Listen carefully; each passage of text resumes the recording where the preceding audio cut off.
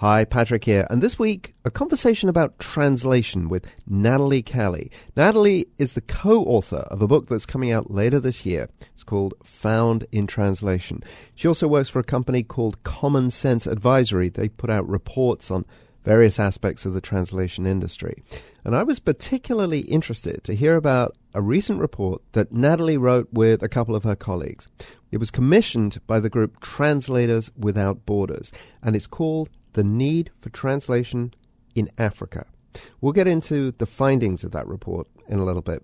But before that, Natalie told me a little bit about herself and how she got into the translation business. I grew up in a very small town of 1 square mile in the middle of nowhere, in the middle of rural Illinois. And I was always interested in the world outside of that small town. So I started learning Spanish in school. And then in college, I began to study more and more languages. I eventually became an interpreter for Spanish, and I worked in the courts as a court-certified interpreter. And then I also worked as a freelance translator for Spanish, and I studied in many different languages: Arabic, Japanese, French, German, a little bit of lots of languages. So that's basically how I got into languages, and then started working with Common Sense Advisory in 2008, doing research on the language industry. Okay, and tell us a little bit more about Common Sense Advisory. I mean, as far as I understand it, they have their fingers in a bunch of different pies. So essentially, Common Sense Advisory is a market research firm. A lot of people don't realize that this is a huge market, that translation and interpreting touch pretty much every industry you can think of. So it's a $33 billion market in 2012. That's globally. You know, for everything from the manuals that appear in your car to products that might be sitting in your kitchen cupboard. Books are translated. But more than that, interpreters are also available in hospitals and courts, in schools, at conferences. So this is a really big industry, and a lot of people don't realize that. We focus specifically on this industry: translation, localization, interpreting, all the services that support international communication, essentially. Right, and maybe the other thing that people don't realize is that you can't just download an app, right now at least, that will take care of a lot of those, court interpretation or for that matter, a car manual. Right. And that's another important area of what we cover is the technology, because the technology is actually growing. And financially, it doesn't make up a very large part of that $33 billion yet. Machine translation, for example, such as Google Translate. And there are a lot of technologies that are used to make translators work more efficient. So if they've done one translation and they have to basically update a document and change just a part of it, they can leverage past translations that they've done before. But it's still the services that really are the heart of the industry. Okay, so we're going to be looking at one of the reports that Common Sense Advisory has done on translation in Africa. But give us a sense of the kinds of reports that you guys put out. I mean, maybe you can talk about 2 or 3 other ones. Sure.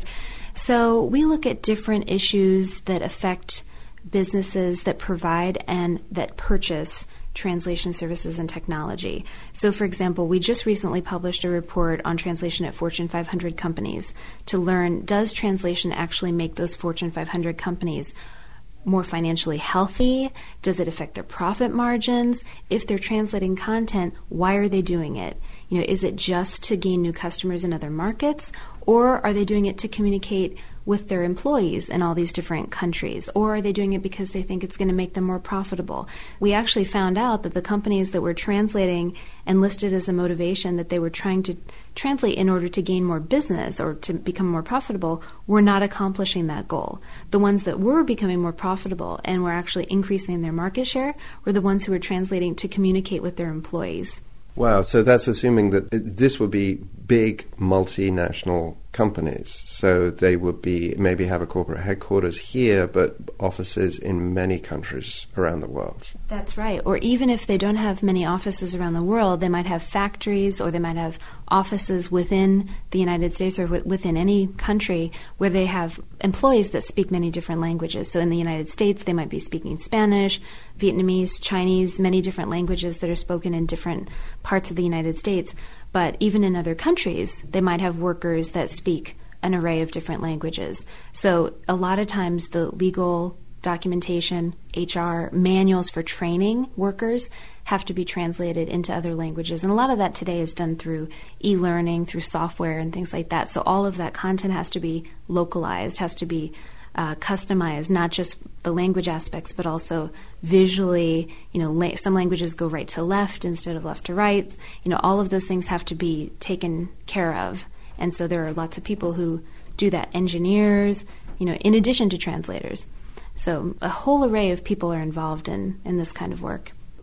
It may sound like a dumb question, but was it a surprise to you that companies that only were interested in translation for marketing purposes were not meeting their goals, and yet these other companies that were translating for training purposes and to communicate with their employees were meeting their goals? Was that a surprise?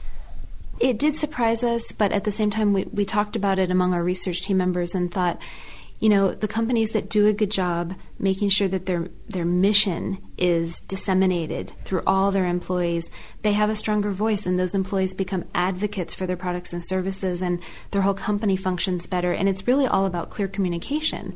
That's a good example of the kinds of things that we look at on the demand side of the market. We also do reports on the supply side, and that's what a lot of people know us for in the industry, translation agencies.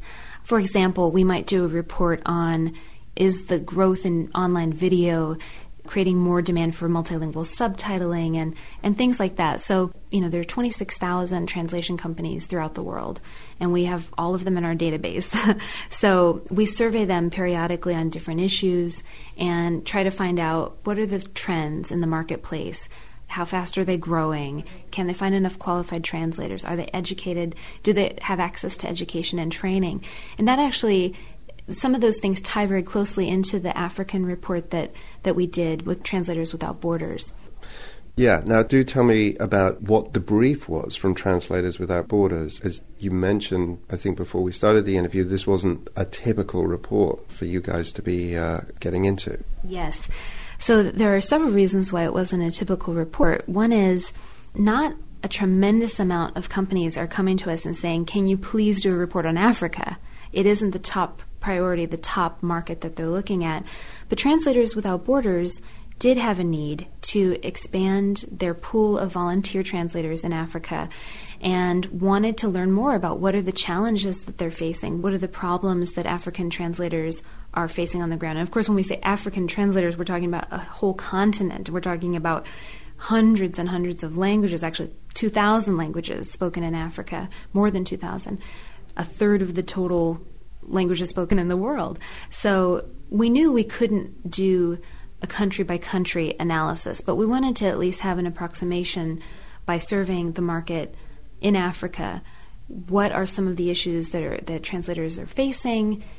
Are they finding enough access to the tools that they need to actually translate content? And what would be the social impact of increasing access to translation? So we looked at a lot of different issues. It sounds like it was a pretty wide sweeping study, which is also different. Usually we zero in on more targeted topics, but for this we wanted to get a general sense of the landscape of translation in Africa. Right, and we should be clear that when we talk about translation, that is strictly written translation, not oral interpretation. So which presumably, the written languages, the popularity of those languages is going to be different from spoken languages. That's absolutely right. Does it mean more English, more French, more European languages? Well, if you're talking about access to written information, a lot of individuals who can read in Africa do read another language that isn't their mother tongue. So English or French or Arabic, sometimes even German, Spanish, major world languages. But a lot of, the majority of individuals in Africa do have another mother tongue other than those languages. So yes, we're talking about large world languages, but we're also talking about huge members of the population who might not be able to read in those languages or might not be able to read at all. There is a report from the United Nations, and I had a fact sheet that gives information on literacy in Africa. And this particular fact sheet mentioned 176 million adults in Africa are unable to read and write. So we acknowledge that in the report, that written translation and written information will only get you so far. But for even the people who can read, don't have enough access to information in their native languages.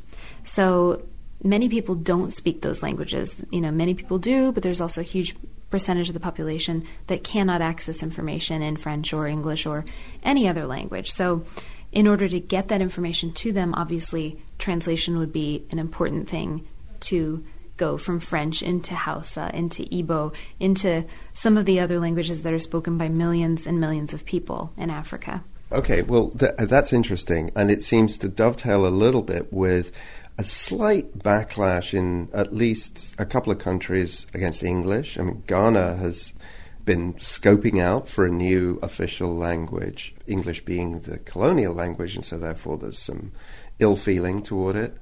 And also with Swahili, that the growth of Swahili, the spread of Swahili beyond the native-speaking areas into becoming something of a lingua franca. I mean, during the Congolese Civil War, because there were so many African nations involved, that Swahili was used hundreds and hundreds of miles away from where people speak it as natives. Mm-hmm. That's definitely true. We're seeing a rise of more interlanguages that people are using to communicate. And as the world becomes more connected, individuals who speak less common languages have more power. They have more access. They have more ability to connect with other people who speak the same languages as they do and participate in this online battle for content in their languages. That's really important. Many years ago, people didn't have that ability to connect, so therefore, if there were a large number of people who spoke a given language, they were the ones who had power, and language has often been used throughout history as a means of controlling access to power. So that's one of the reasons why translation is so important in some of these countries, because it's a means of taking power, and it's a means of being able to not just access information, but share information about political causes, human rights, all of those kinds of things. We did touch on those issues in the report to ask people how did they think translation would influence access to medical information that could save lives, information about political inclusion, and all of those things. But that you've hit it exactly on the right point, Patrick. Language is ultimately about power when we're talking about these kinds of scenarios with content and information. So did you find that there were certain countries that were better about translating into local languages some of these key areas like healthcare, and others that maybe were still a little bit nervous about doing so, of handing over the power to the people who spoke those languages? Mm. We didn't actually survey government access and things like that.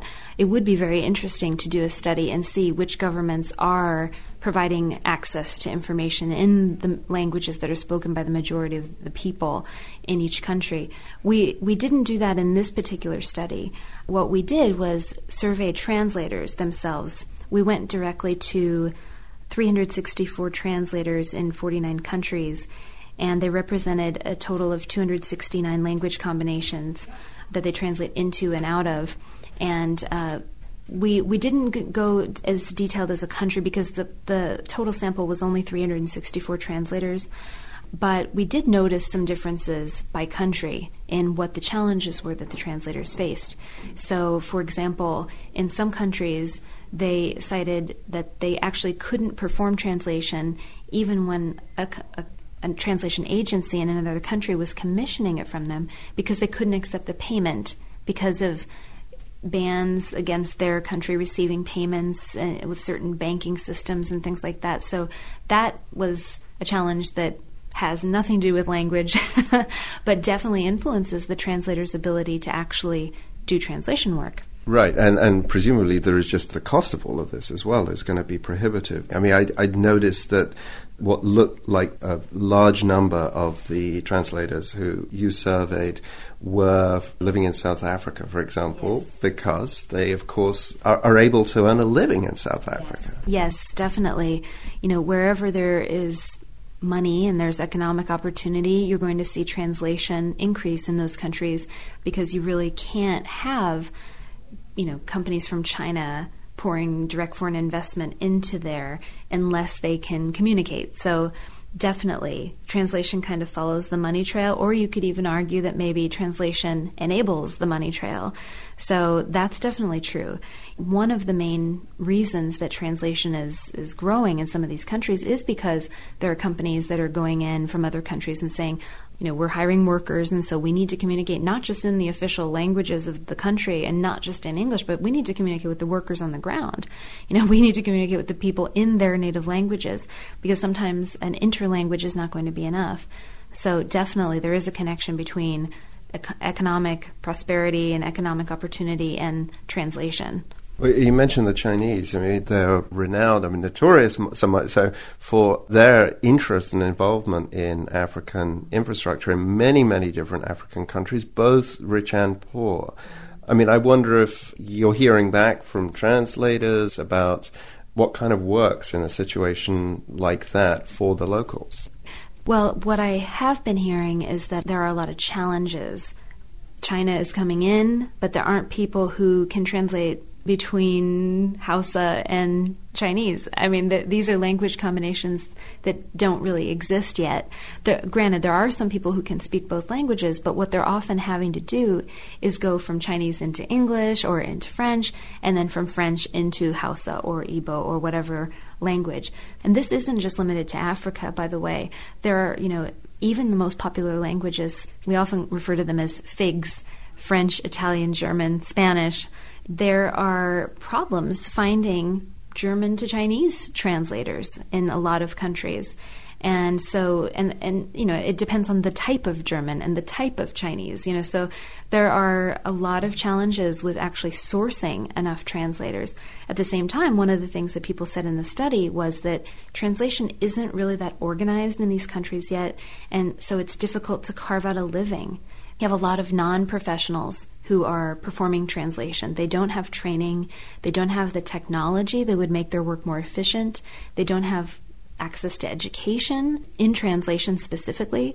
And of course, there is this global assumption that if you speak 2 languages, you can be a translator, which is an absolute lie. Of course, you can translate, just like, a person who can write can say they're a writer. But it doesn't mean just because you can write that you're a writer, or that because you can speak, you're a professional speaker. Just because you speak 2 languages doesn't make you a translator. So I got to ask you what it does. What does it take to be a translator? You not only have to have fluency in both languages, but you have to know the languages at a depth that maybe even a native speaker doesn't have. So if you're specialized, for example, in financial translation, you need to know not only how to say a complicated financial concept in both languages, and in one of those languages there might not even be a term. Sometimes you have to create a term, but you have to know exactly what they mean, and you have to understand the relevance. So a lawyer, a banker, a doctor, they know these terms in the sense of their daily activities and what they mean in context. And a translator basically has to have that same knowledge and level of understanding of language, but in 2 languages instead of just 1. You did mention that there is a deficit in some African countries as regards education and training. Is that, with the rise that we read of a lot of the African middle class in certain countries, is there also alongside that a rise in education opportunities and training, the likes of which you guys would be satisfied that people can be fully qualified translators? In Africa, a lot of the translators that we surveyed were highly, highly educated. They had graduate degrees for the most part, and almost all of them had graduated from college. But they didn't have access to training in translation, and that would mean training in the tools, knowing how to translate and apply, for example, translation memory, which is basically previous translations that can be leveraged for future purposes. That is something that they don't have access to, and that's a mandatory part of a translator's job, is to know how to use those tools and to know how to access glossaries and that kind of thing. The translators in Africa that we surveyed had a 2-fold problem. One was lack of access to education, both on the translation process and tools, but also they had a lack of access to information. And translators have to do a lot of research to find out, okay, here's a specialized medical term. What exactly does that mean? What's the context? How many different ways could I say this in my language? A lot of the translators in Africa didn't have any access to that information, couldn't get medical journals in libraries, much less online where they're so expensive in many cases, whereas translators in a lot of other countries, the United States, for example, can go to a library, can get free access to information that can help them make sure that they translate properly and correctly. That's something that a lot of the translators in Africa didn't have. Are there any particular African languages that are ahead of the game, that have got an infrastructure built around them so people do have access to glossaries and the like? Well, as you mentioned, South Africa, Afrikaans, there are more resources available. And actually, in South Africa, there is a professional association for translators. And that has, translators in South Africa have a little more advantage than translators in a lot of other African countries. In North Africa, we're starting to see more associations start up, and those translators definitely have more access to resources that they can get together and build resources, terminology resources especially. And for that, we're talking about Arabic or localized dialects of Arabic. Yes, exactly. So a lot of those, you might not even, those wouldn't be what we might classify as African languages. Yes, they're important languages spoken in Africa, but as far as other languages, especially sub-Saharan African languages, there aren't a lot of resources in any one country that I would name. The survey didn't indicate that any one country had it easier than another, that basically all of them were facing similar issues. Even Swahili? Even Swahili, yes, because it's not only Swahili, it's Swahili into another language. So whenever we're talking about a translator, people I think might have this misconception that Swahili translators are a group that kind of bonds together. It isn't really that way. It's more, even in the language that I translate, Spanish into English, which I don't go in English into Spanish because English is my native language, and usually translators only go into their native language. So, even the Spanish to English translators and English to Spanish translators are more likely to congregate, whereas the Spanish to Japanese or Japanese to English, they're typically segmented into all these different groups. So, yes, you'll see in a group of professional translators where they all share Swahili as a language that they might all have different languages, but generally they're going to be working into the most popular languages like French and English and Arabic. These are the most in-demand combinations. So when I think about translation in Africa, I must admit I think a lot about Bible translation, because groups like Wycliffe Bible Translators, they are tremendously active, particularly in sub-Saharan Africa, in translating the Bible into some of these minority languages. I know that the translators that you work with aren't necessarily anything like as limited in the kinds of stuff that they do, but I wonder that given that they've got some money, they have some infrastructure, they have some tools, whether or not you ever work with people who also are Bible translators. Mm-hmm. Well, many translators who work on Bible translation, in many countries, for many languages, the Bible is the first book that they're going to get in their language. A lot of the Bible translators have actually been the first to write the grammars for those languages and produce the first written materials in those languages. So definitely a lot of that work has been done by missionary organizations and Bible translation groups. They typically are not the same people who do the commercial translation work, as you said. However, a lot of the work that they do ends up, for example, there might be a term that doesn't exist in any given language, so some of the people who are actually translating the Bible might come up with the term in that language, and they're contributing new vocabulary to the language. But yeah, these things tend to be very disconnected. As I'm sure you know, a lot of sociolinguists and people in the linguistics community really look down on the Bible translation groups that go in and bring written language into those areas. And then there are others who say, even in the linguistic community, who say, well, this is the only information we have for these languages, so it's of some value, even if it's representative of only one ideology. So it is a source of controversy about, should people even do translation in some of these languages? Is it, it's the spread of religion, the spread of ideas.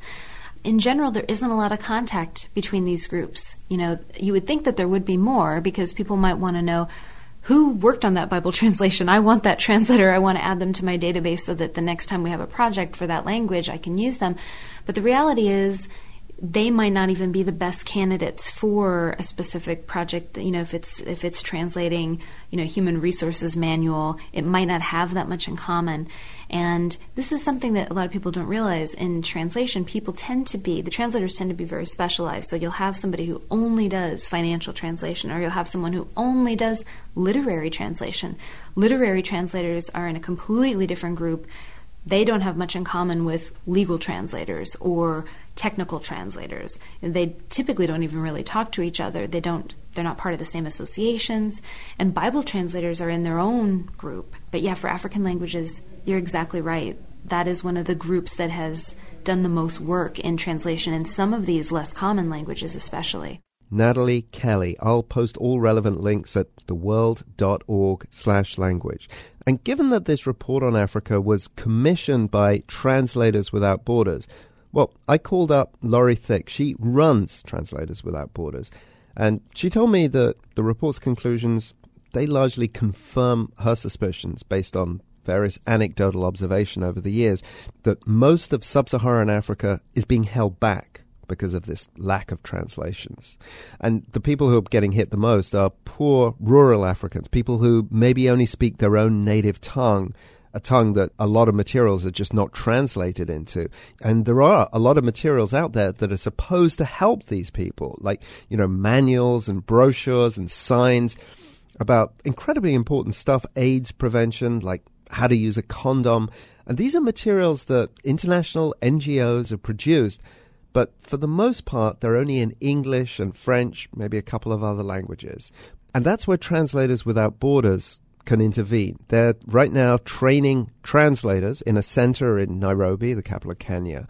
For the time being, they're focusing on Swahili just because it's so widely spoken. You get more bang for your buck that way. You get the word out quicker. But the idea is that this is just the start, and that more governments, NGOs, and all the rest of them, they'll realize that translation is an incredibly important part of the communication chain.